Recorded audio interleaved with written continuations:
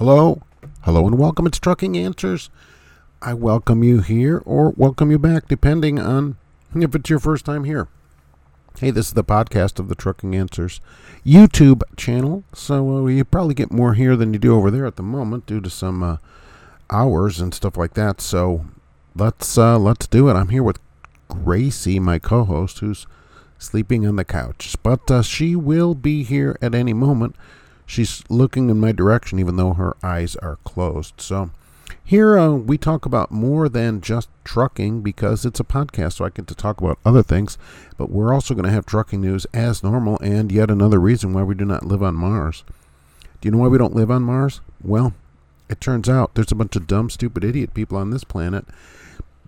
And that's why we can't get there, because they're stupid and dumb, and they're also morons and also stupid, and we have to use our money to support them either in jail or through programs, whatever it is. And we can't use that money to send me to live on Mars, and that's why we can't live there.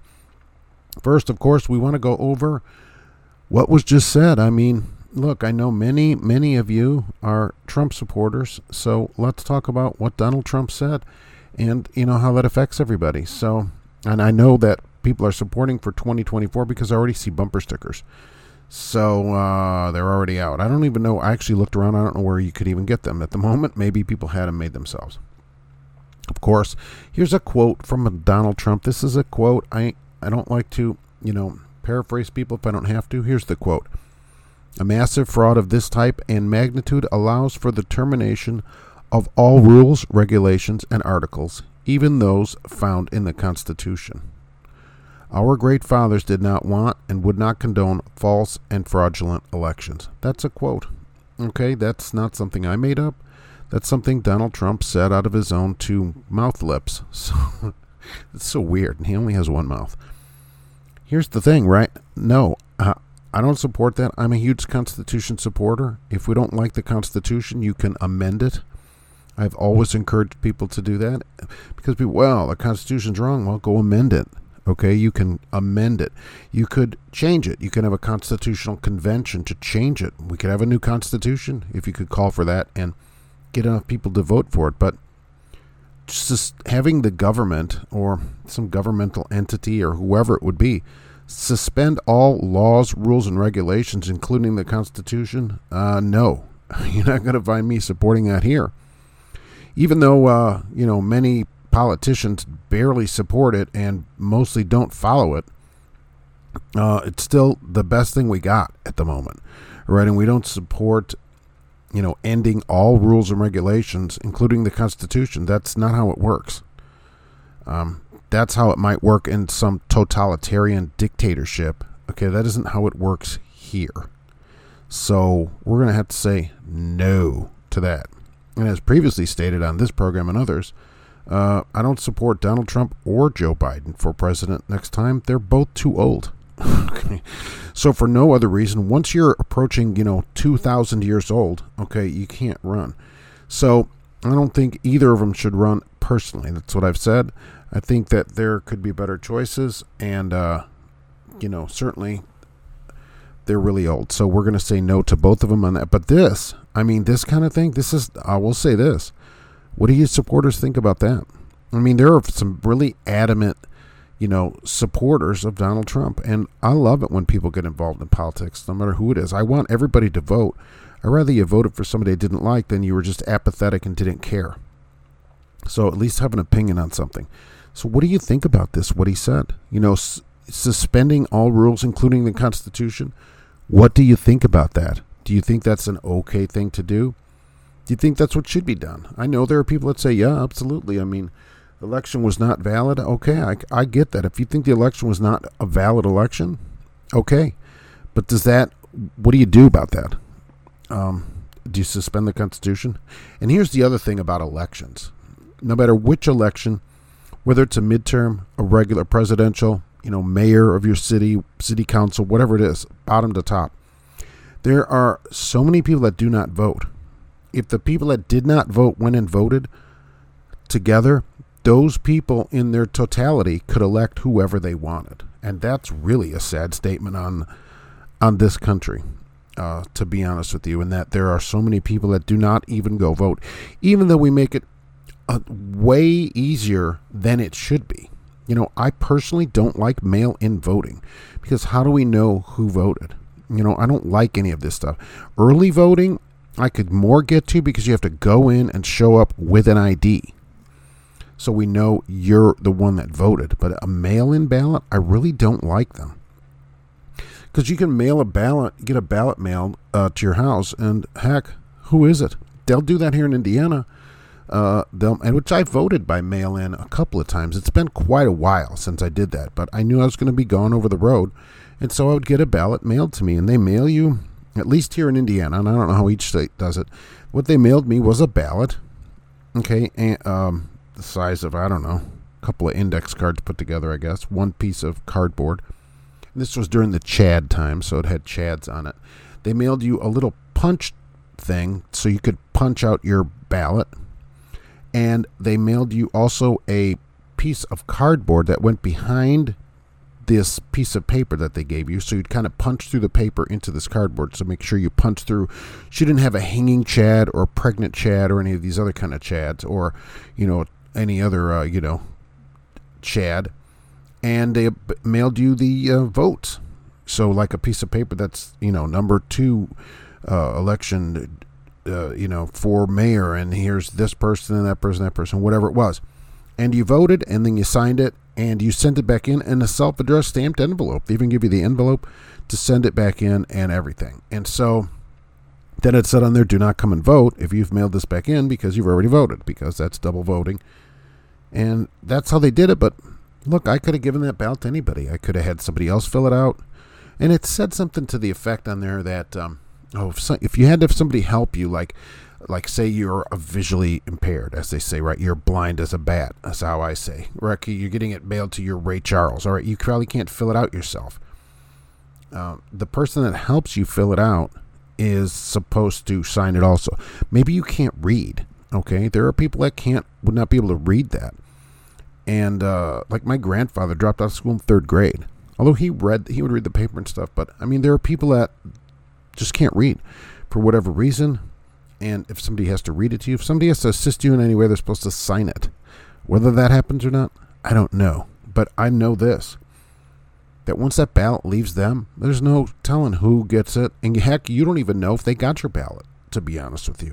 I suppose you can check later whether you actually voted, because if they didn't get your ballot, maybe it would say you didn't vote. I don't know. But I don't like mail-in ballots at all for any state. If you want to have early voting, okay, I don't know why people don't go vote on the voting day, but okay, like they do early voting here, you got to show up with an ID. That's okay with me.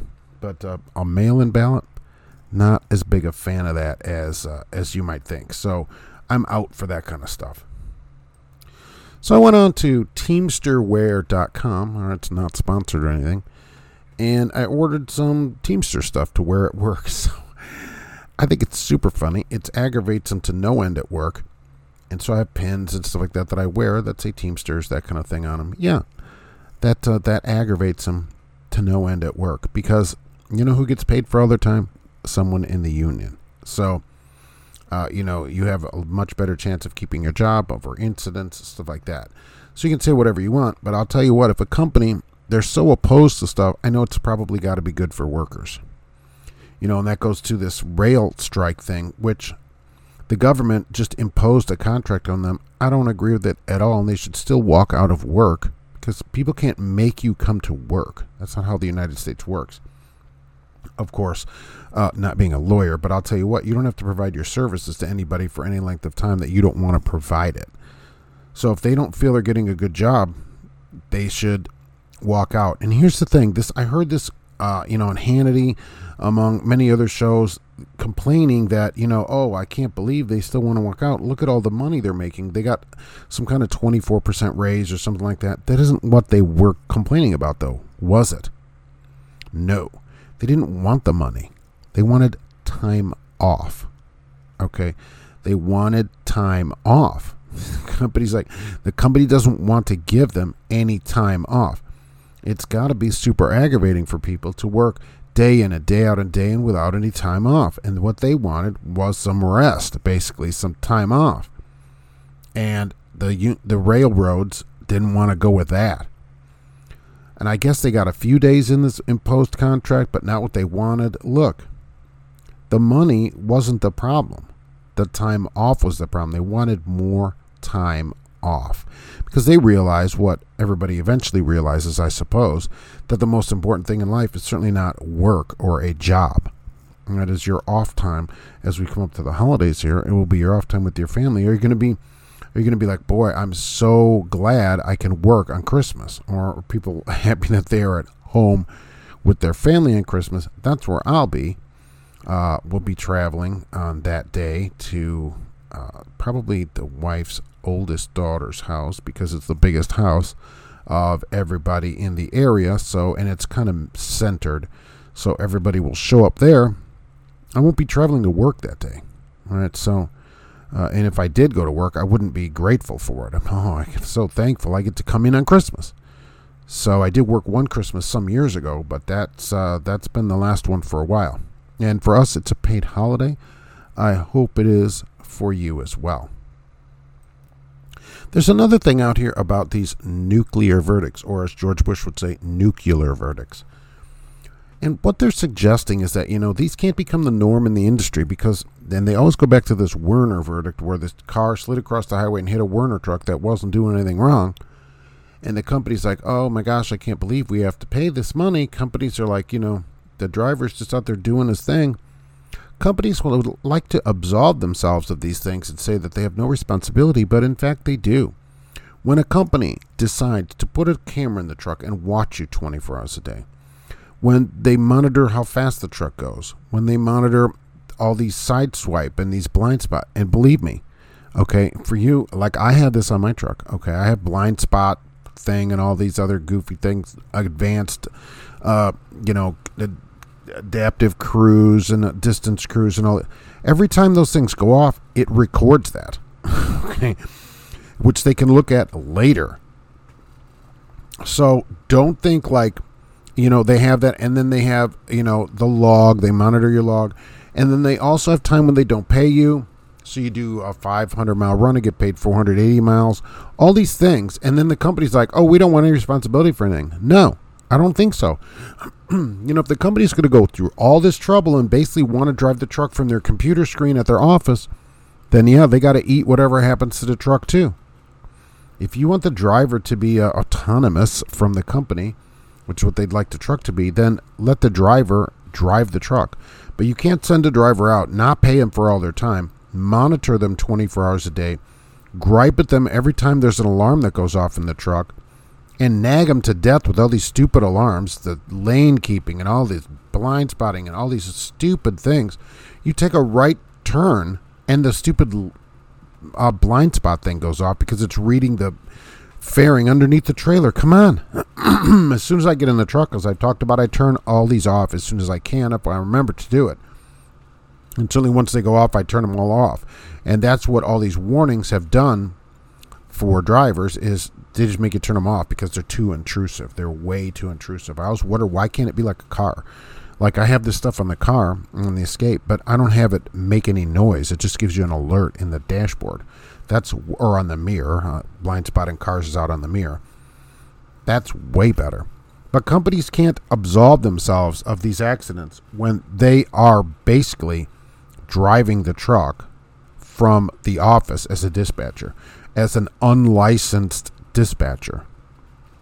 Someone who's not even legally allowed to drive a truck is the one who's making decisions for you. And you say, well, no, they're not. Well, okay, have you ever been talked to? They just had somebody in the office the other day, not me, okay, and they were griping at him because he was going 4 miles an hour over the speed limit. Okay, should he be speeding? No. Should they pay you for all your time? Yes. Okay, should they pay you for all your miles? Yes. And so what happens is they try to impose this, and they always do this, oh, well, it would really help us if you blah, blah, blah. Oh, okay, well, it would really help me if you gave me more money. So I guess we're at an impasse. I don't know what to say about that. So, that's a real problem. They don't like that they don't like to help you, but they want you to help them. So while they're doing all this and saying what a big family we are, we're just a family. It's just a big old hug. It's just a big hug fest. Well, then you can all join in the be all part of this settlement family. Where we settle these companies. Well, we're afraid that juries, because they are getting to know that most trucking companies stink. They don't pay you for all your time. They don't pay you for all your miles. They want you to drive. Maybe you can just drive a little more or whatever. Hey, why don't you PC that or whatever? Well, and then this is what they get. So that's too bad, ATRI, who's the one who published this little study out there. That's what happens when your, ATA member companies mainly, plus certainly many others, do this to drivers. Then they have accidents, and then you have problems. We have people here on call that can be called anytime. And so, how do you think that works for sleep? Are you supposed to sleep 24 hours a day? I've griped at them many times about that, saying, look, when some of these people have accidents, and one person did have an accident a few years. How many years has that been? How long's he been out? Maybe 5 years. Okay. Fell asleep, ran right into the back of a truck that was in front of him. Because why? He had been up day and then night and then day and then like night and then super night. And that was it. That night, gone. He almost died. Okay, they had to helicopter him out of there. He will never come back to work. He'll be out. He can't work. He's 100% disabled because of that. And I think that's the company's fault. I put that right on the company. I would say absolutely. I told him to get a lawyer. He never did. Okay, I certainly would have right away. Because they're basically forcing you to do that. Well, Mark, nobody forces you. Well, they shouldn't have the schedule that makes it, that'll even allows it. They shouldn't even allow it internally as a company. So, but he never did. And that's what these companies do. And then, so the settlements, that's what they get. That's what they get for it. Now, did you see this person in Kansas City that had this accident? And I thought it was kind of curious because it said trucker of 14 years has their first incident. So this person who'd been driving 14 years with no tickets or accidents, he hit a bridge, a low bridge. There's a picture of it.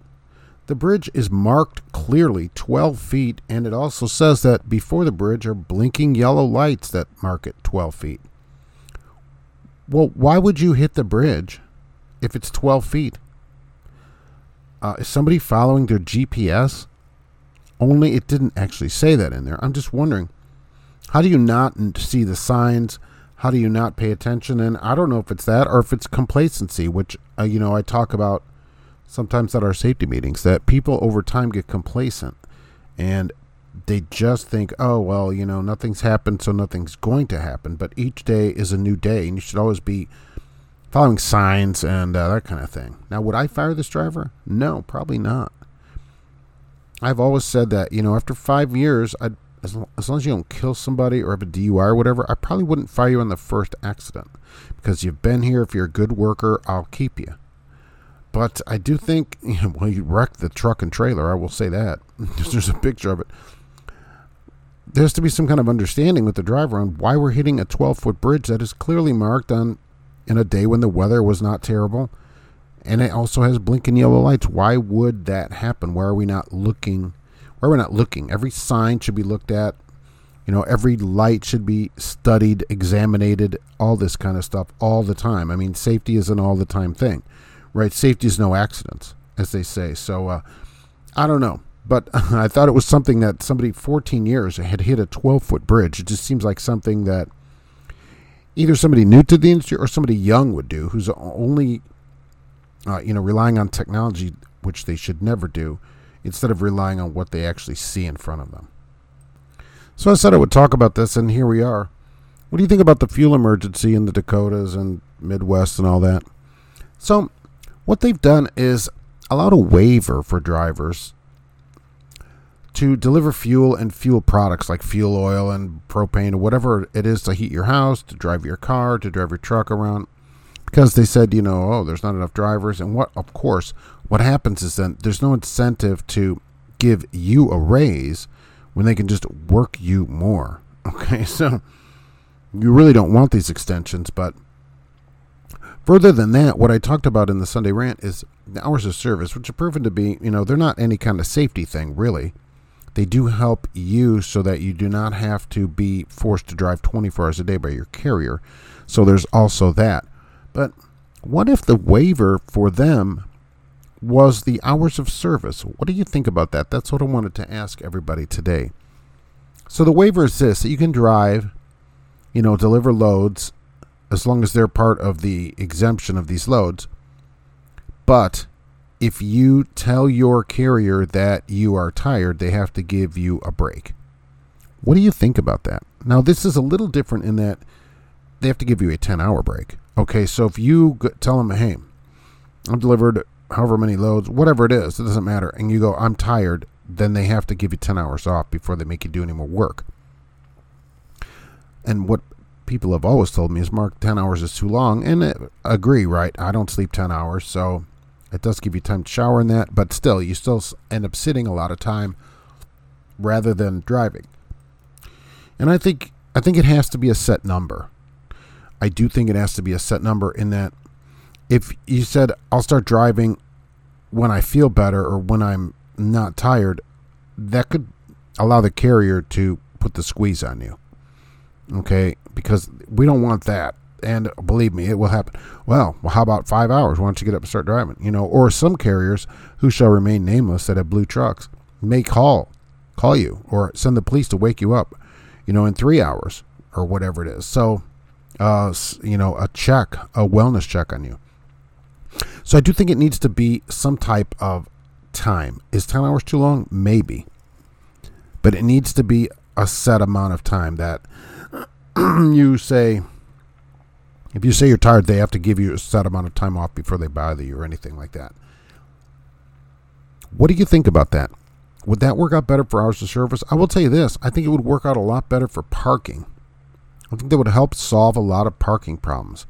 The way the hours of service are set up now, it's just horrible because of the way freight moves. They just don't match up. I like them in that they hold the carrier accountable. I like that part of it. In that it's not forcing you to work even more than you already work. But what if you could write to them? And I would tell you, look, don't do this by phone. Don't ever talk to your carrier by phone. Do everything in writing. Okay, and if you do talk to them on the phone, hey, can you do this? Yeah, sure. Send them a text or an email, however you communicate with them, immediately after the call, a contemporaneous response, meaning right then, and say, hey, this is, an in-writing response to the call we just had, and this is what I'm going to be doing. Okay, so, and it's going to be this and that, whatever. Write it all out so that there's no question about what's going on, just so you have it. But you're tired, and you send your carrier a message, after this load, I'm going to be taking a break, or I'm going to be off, or whatever. And then they have to give you the 10 hours off. Or 8, maybe it's 8. I think that would solve parking. It would solve a lot of parking problems. You could park at a time that's more convenient to you. Maybe 8 hours. Right, maybe 8 hours. It could do that. I think it'd work out a lot better. I think it would work out a lot better for a lot of people. You could get more done. Now, the downside of this, of course, is you would not get any more raises. Because the less pressure there is on the industry, the less money you'll make. You'll have to work more. But, from everybody that writes to me, I just can't change people's mind on that. People would much rather work more than make more money. It's 90-10 split on that. I just cannot get through to people that they should make more instead of working more. But people just won't go along with that. So they're like, Mark, that work, why would I want to make more when I can just work more hours? I'm like, I don't know. Maybe it's a better idea. I just can't do it. So I don't know. When I'm telling people, well, instead of working more, why don't you just get paid for the time you're not being paid now? Imagine how much more you'd make. Oh, Mark, that's crazy talk. Why don't I just work 100 hours a week and have 40 of it unpaid? Wouldn't that be better? So I guess that's where we are. I mean, I guess that's it. So what do you think about this plan that they have of just making it the nationwide hours of service, that you can drive until you tell them you need a break? And the other side of this has to be that if you have any kind of an accident and you are tired, that's 100% on you. 100% on you. Because you can tell them at any time, I need a break, and they have to give it to you. They can't say, and if they start arguing with you, boom, then we have it, and then it's 100% on them. So if you're willing to accept that if you're tired and there's any accident, it's 100% on you. They fire you, you got to pay it, whatever it is. So are you willing to take the responsibility for it? If you're willing to take the responsibility for it. What do you think about that? And this getting paid thing, I guess that'll just be a me thing where I want to get paid. And other people are like, no, I'd rather just work even extra hours to make up for all the time that they don't pay me for. So that's where we are on that. Let me know what you think about this hours of service thing. Okay, truck parking is back in the news also. So I had an idea to help solve some truck parking. Now, I don't like people parking on the ramps, but what if we use the ramps this way? There are some ramps that are really wide where you're on the ramp and there's the fog line, right? And to the right of that is like a shoulder where many people park. What if we extended that one more truck width so that you're parked on the ramp, but you're 12 feet away from the fog line? How many trucks should you park on each ramp? Let's say 5 trucks, maybe 6 trucks. Now I looked up, and the best I could find, there are around 17,000 exits in the United States on the interstate system. Now some of those are exits for other interstates, okay? And some of them are in town where this wouldn't really be practical to do. So like I-6570 interchange, that's an exit. So we can't use any of those. But what if, what if half of these could be expanded? What if 8,000 of them could be expanded? What do you think about that? Where we could park trucks on these on and off ramps. So 10 trucks. That's 80,000 parking spots right there. By simply expanding over one truck width on the on and off ramps. That gets you away from the flow of traffic so people don't run the back of you. And some of them are longer, so you'll get more trucks like that. But I think we could add 80,000 truck parking spots pretty easily by just expanding on and off ramps so that you're not parked right in line. So look, on some of these ramps, the drivers are parked over the line into the travel lane, and that's super dangerous. Also, I see trucks parked way out onto the interstate, especially on rest areas going by. That wouldn't be allowed either. But if there was all this extra parking where nearly every on and off ramp was going to have parking, what do you think about that? Now, you know who's going to oppose this? Truck stops. Okay. Remember during the COVID, when they had, in some states, they set up food trucks at rest areas because it was hard, because the government illegally, with our best interest, closed all restaurants and stuff like that so that we didn't hurt ourselves. And you know who opposed that? Truck stops. They're like, no, they have to come and buy their food here at our overpriced truck stops. Which is not really overpriced, just expensive. They, of course, can charge whatever they want. But so they opposed a food truck. I can't imagine them wanting more parking, because then you'd be less likely to park at the truck stop. It's also faster on and off that way. To get on and off the interstate, you're already right there. You just start driving. So I think this is a good way to get some parking set up on the interstate system that is safer. So we can move the trucks over, and maybe we could teach people how to drive around these exit ramps and stuff. I think you can get 80,000 truck parking places at the lowest cost by doing that, without having to build multi-million-dollar parking, lots that only park 100 trucks in them, that are all paved over and everything. I think this is one way to do it.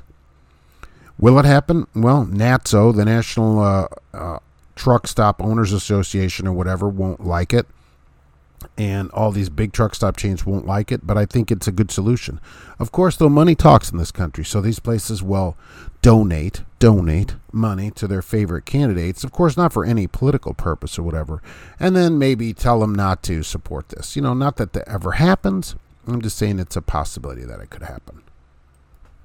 In other news of why car dealerships should all close their doors and hang their heads in shame, we have an article by a person who wrote in and had all the documentation here. So this is all documented. They were buying their mom a car. Very nice of them, although she's in her mid-70s.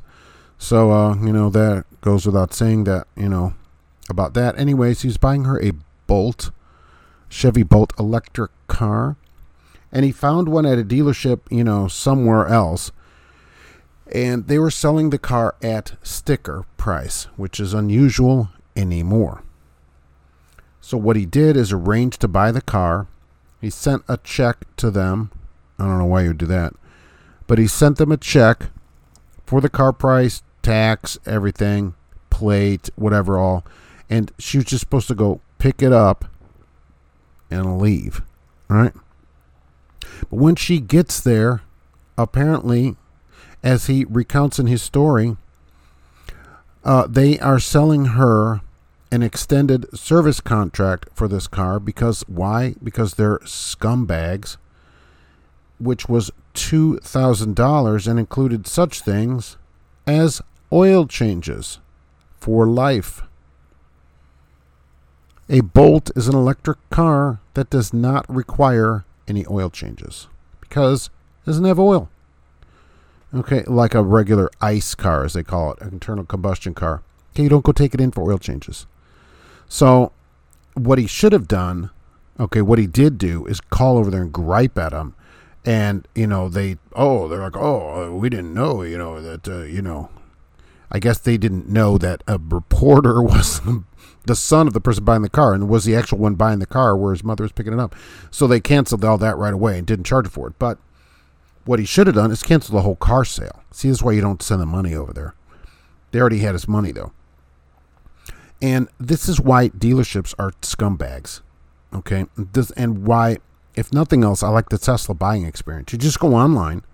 You pick out the car you want, the color, figure out how to pay for it. They'll either finance it through there, you can finance it yourself, you can send them a check, whatever. And then they give you a date and the car shows up. Okay? You go get your car. That's it. There's not all these, problems like this. And the writer of the article, who seems surprised, he's like, apparently there's an incentive for the salesman to sell, these contracts. Yeah, duh. Okay. I will tell you from being a car salesman, a lot of times, the service contracts and the after sale stuff, you make more money on that than selling the car as a salesman. Way more. Because there's so much profit in it. And you get paid on a percentage of the profit. I cannot imagine the profit on a $2,000 service contract on a Bolt, because there's hardly anything they have to do to it relative to an internal combustion car. So I bet that contract only cost the dealer $200 or $300. So the profit, I bet it's easy $1,500 of profit on that, and at 25%, you're looking at $400, whatever, $375 on that for the salesman. You may not make that on the car, especially at sticker. There may only be, a few $1,000s of profit in that car. So I bet it's close. I bet it's close with packs and stuff like that, which I've talked about on the show and how that's packs and stuff work at the dealership. You could double or, almost double the commission that you get on the car for selling that kind of stuff. They probably sell rust proofing and stuff like that. Is that still being sold at dealerships? No, they didn't offer me any of that on the Escape. That's the last new car I bought. I wonder if some places are still selling rust proofing and stuff. Do you know you don't have to rust proof your car? We had a guy at work rust proofed. He took the Z-Bart of all places and rust proofed his pickup truck. I'm like, what are you doing? I paid like $1,400 for it. I'm like, dude, why don't you just wash the car? You can get a car wash thing here for $20 a month and go wash your car an unlimited amount of times, $240 a year. And it'll always look good. So I just wonder if they still sell that. But here's this dealer trying to sell an extended service contract to who they think is just some old lady. Let's sell this old broad a thing. That's how they talk in there. Okay, so get used to it. We'll really scam her on this. And then like, oh, crap, her son's a reporter. She's lucky. She's lucky. So I wonder how many other people at that dealership have bought these kind of... Did I sound like I was from New York right there? What do you think about that, Gracie's? So I wonder how many other people at that dealership have bought these scam contracts from them for these maintenance things that the car doesn't even need. When I was selling cars to the Saturn dealer, we had a Saturn dealer, and they encouraged you very much to sell rust proofing at the Saturn dealer.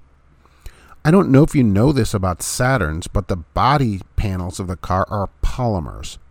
They're basically plastic, okay? It had a metal structure to the car, but the panels kind of clipped on and off the car.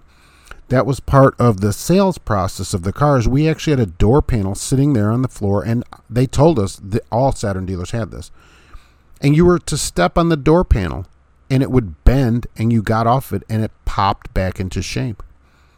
There was also a scratch in the panel because the panel is molded in color. So even though it was scratched, you would have scratched the clear coat off of it, certainly, but it was color all the way through, so it didn't look like a scratch, and that scratch wouldn't rust. So if you just washed it once in a while, you had very little rustage problems. You don't see any rusty Saturns around, okay? Of course, you don't see any Saturns at all around. It was a different kind of company and a different kind of car. Either way, that thing, that was $1,000 then probably for that, and the Scotch guarding, which was another $400 or $500 when they just spray Scotch guard on the seats. They would Scotch guard leather seats. I don't know how you do that. So all this kind of stuff, and this is why car dealers are terrible. People are just trying to make a buck, but the thing is, they're encouraged to sell you something that you don't need. You don't need. That is the problem of being on commission at a car dealership. This is the thing that people always tell me about percentage and commission, and you should pay people this way. No, you should pay people for the work that they do. When you encourage them by saying the more you sell, the more you make, the people selling have an incentive to sell you something you don't need. Because when it comes to money, there are not that many people with integrity.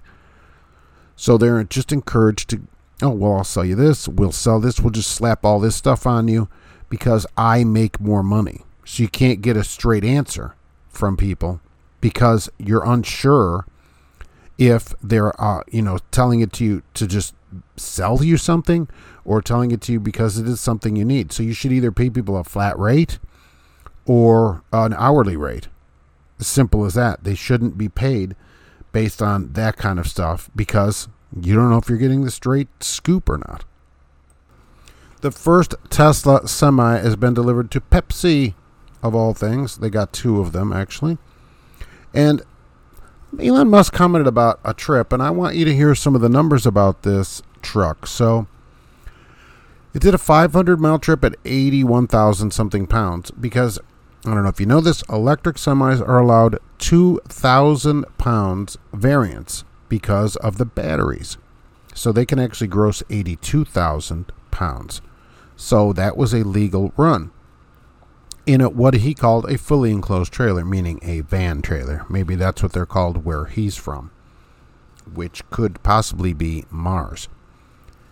So anyways, the battery pack, it's a 1 megawatt battery pack on these things. So what do you think about that?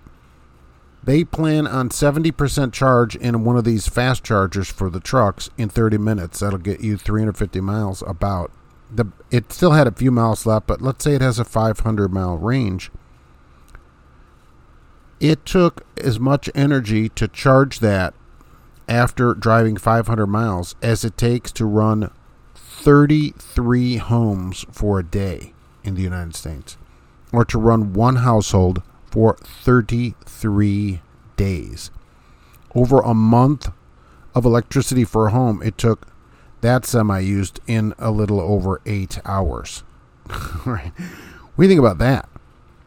Now, if we changed all the semis to this, is there enough power to power all these trucks?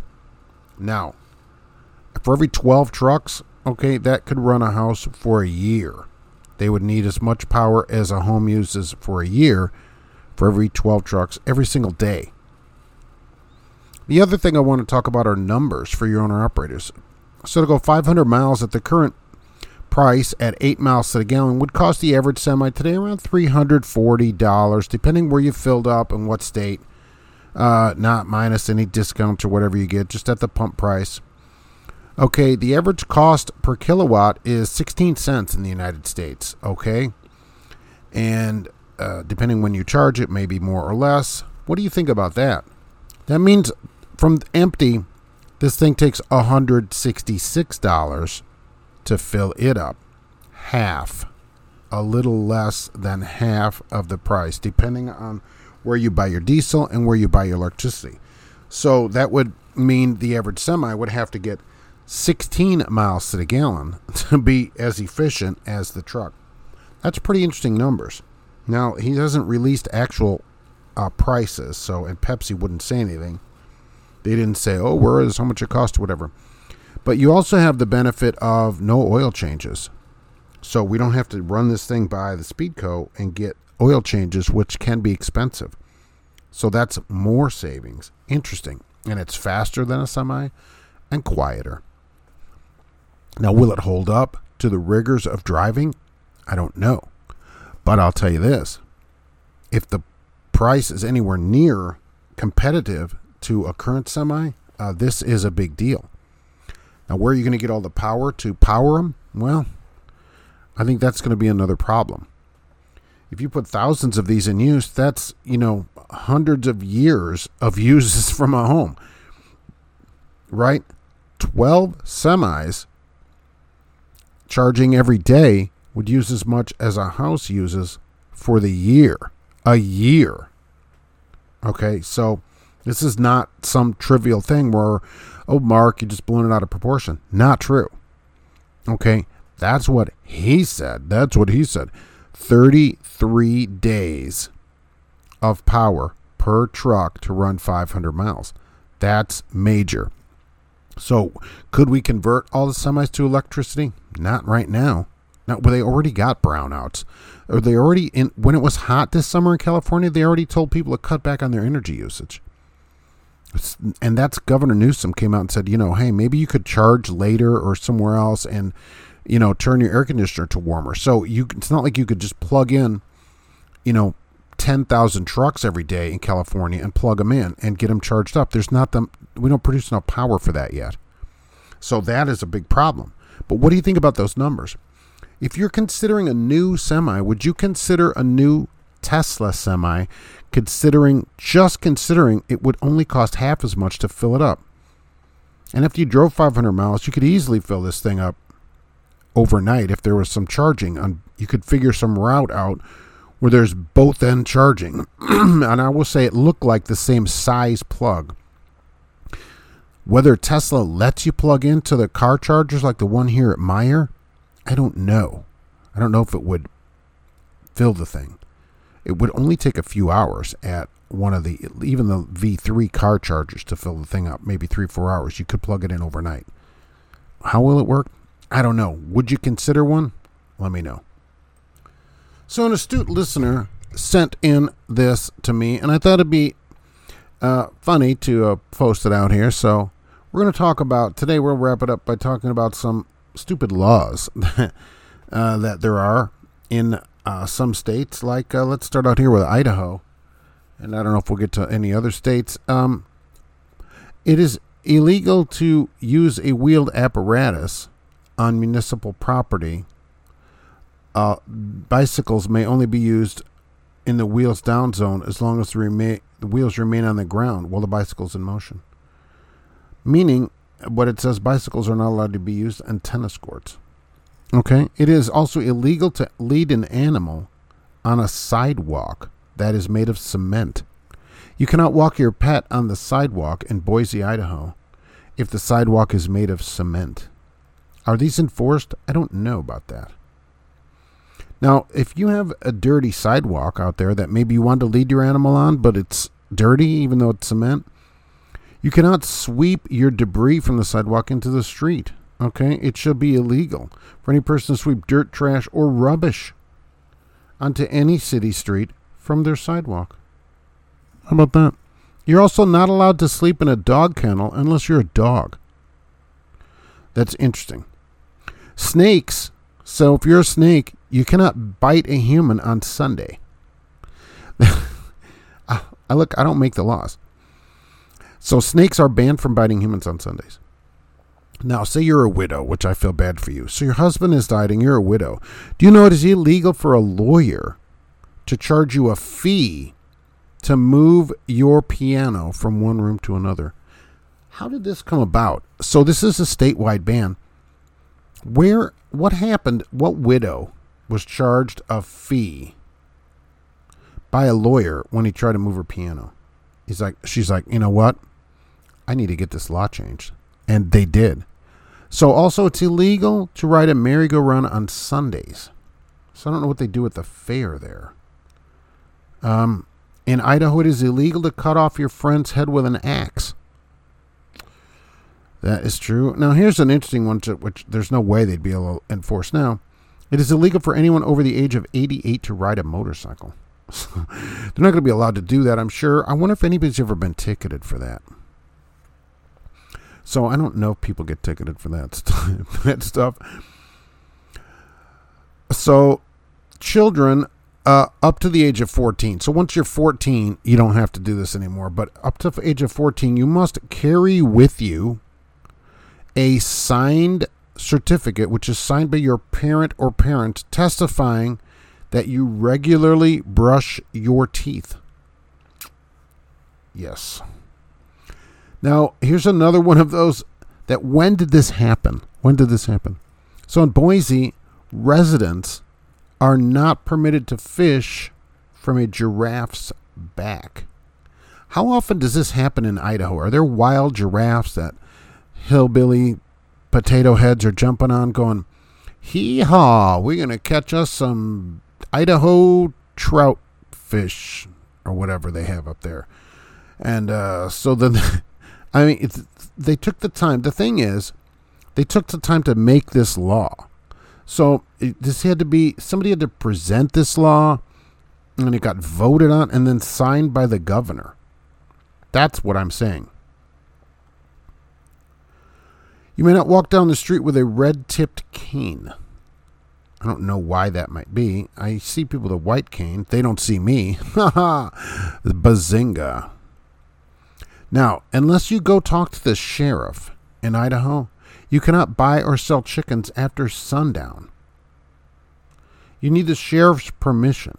It doesn't say it has to be in writing, though, but I probably recommend it, because how else would you prove it, right? So, in Idaho, it is illegal for a man to give his sweetheart a box of candy weighing less than 50 pounds. Yes. So, where do these kind of laws get started? How do these come to be? Did some scorned woman say, 48 pounds of Queen Anne cordials? What do you think I am? And so then they marched down and got that law changed? So to not leave Indiana out of it here, where Trucking Answers originates from, I'll give you some laws here in Indiana, and these are still on the books, So you either have to pick kissing or having a mustache in Indiana. You can't kiss anyone if you have a mustache. So where that came from, who knows? So on Main Street in Evansville, Indiana, it's illegal for you to have your vehicle lights on at any time. And I assume this came from when cars were just coming into being, when there were still horses. And what I think probably happened is some horses got spooked by cars with their lights on, and so they probably said, look, you can't have the lights on because this is where all the horses come. I can imagine Main Street as being some kind of business district at that time, and 1900 age, right in there. And they just never changed the law. All right. Now, it's illegal to bathe between October and March. I don't know if that means showering also. In Warsaw, Indiana, near the circus capital of the state, it is illegal to chuck your couch at your neighbor. Or chunk it, depending if you listen to the Office Ladies podcast. So either way, you can't do that. So in Beech Grove, Indiana, it is unlawful to eat watermelon in the park. So why that would come to be, I don't know. It seems like a good place to, cut up a watermelon and eat it. I love watermelon. So In Indiana, it's illegal for bars and restaurants to give away free drinks. And I know this from some other things that I've read about. Happy hours are not allowed here in Indiana, if I remember right. So you can't do that kind of thing. So in a bar, it's illegal for men to stand. So if you're drinking in a bar, you have to be seated. So, of course, this goes back to Evansville, as it's horses have the right of way. You can't pass a horse on the street. And I assume that goes back to the same kind of thing as Evansville with the lights on the cars. In Gary, if there's anyone left there, in a theater, a public streetcar, or movie house, you're not allowed to enter within 4 hours of eating garlic. Somebody, I'm sure, got nasally offended many years ago by that. So now here in Indiana, unlike some places, state officials cannot participate in a duel. So they're prohibited from being in a duel, which probably saves a lot of their lives. In Elkhart, barbers cannot threaten to cut your children's ears. Now, I remember as a kid, my grandfather would take me to the barber shop, but an actual barber shop, not a salon like they have today, where they would cut your hair with a straight razor and stuff. Although I don't think the barber ever threatened me. That was over in Seville is where that was. You can be flogged up to 100 times in Indiana if you forge a check. And you can also not catch a fish with your bare hands. So you can't just reach in there and grab a fish. It's illegal. Did you know that? In Indiana, that is illegal. I wonder if any fish and game people ever stop people for doing that. I guess they could. It goes, hey, this is illegal. Now, this goes to our scientific and mathematic heritage in Indiana because, as you know, Indiana is known worldwide as a thought center and a breeding ground for geniuses and others that are thought leaders in the world of science and mathematics. So in Indiana, they legally put down that the value of pi shall be 3 even. So, okay. Look, I don't know how you can vote on this. How do we vote on this is another reason we're not on Mars, really, is that you can vote on the value of pi. We don't get to vote on the value of pi. Okay, it already has a value. We can't change the value in the law and go, you know what, here in Indiana it's 3. And as well of all our circles are ovals here. Okay? That's why. Look at the Indianapolis 500. They used pi to make that. Okay. Pedestrians crossing the highway at night are not allowed to wear any taillights. So, if you're crossing the highway at night on foot, turn off your taillights. One more thing, which goes back to the circus thing, which I call animal prisons. Okay, and as an aside, my sister-in-law just posted some pictures that she had gone to some Shriner Circus there, and I sent her a message. I go, now, did you pay extra for the VIP package so you can personally beat the animals, or did you only let them do it? So, in Indiana, you may not force a monkey to smoke a cigarette. I suppose if he wants the cigarette, I guess you can give it to him, but you can't force him to do it. So, I don't know where some of these come from. Some we do know where they come from, though, but some I don't know where they come from. Well, I hope everyone has a good day out there and be safe and is safe. For Gracie here at Trucking Answers, we shall return soon with another podcast. Be safe on the road. Get paid for your time. Okay, and we'll be back soon.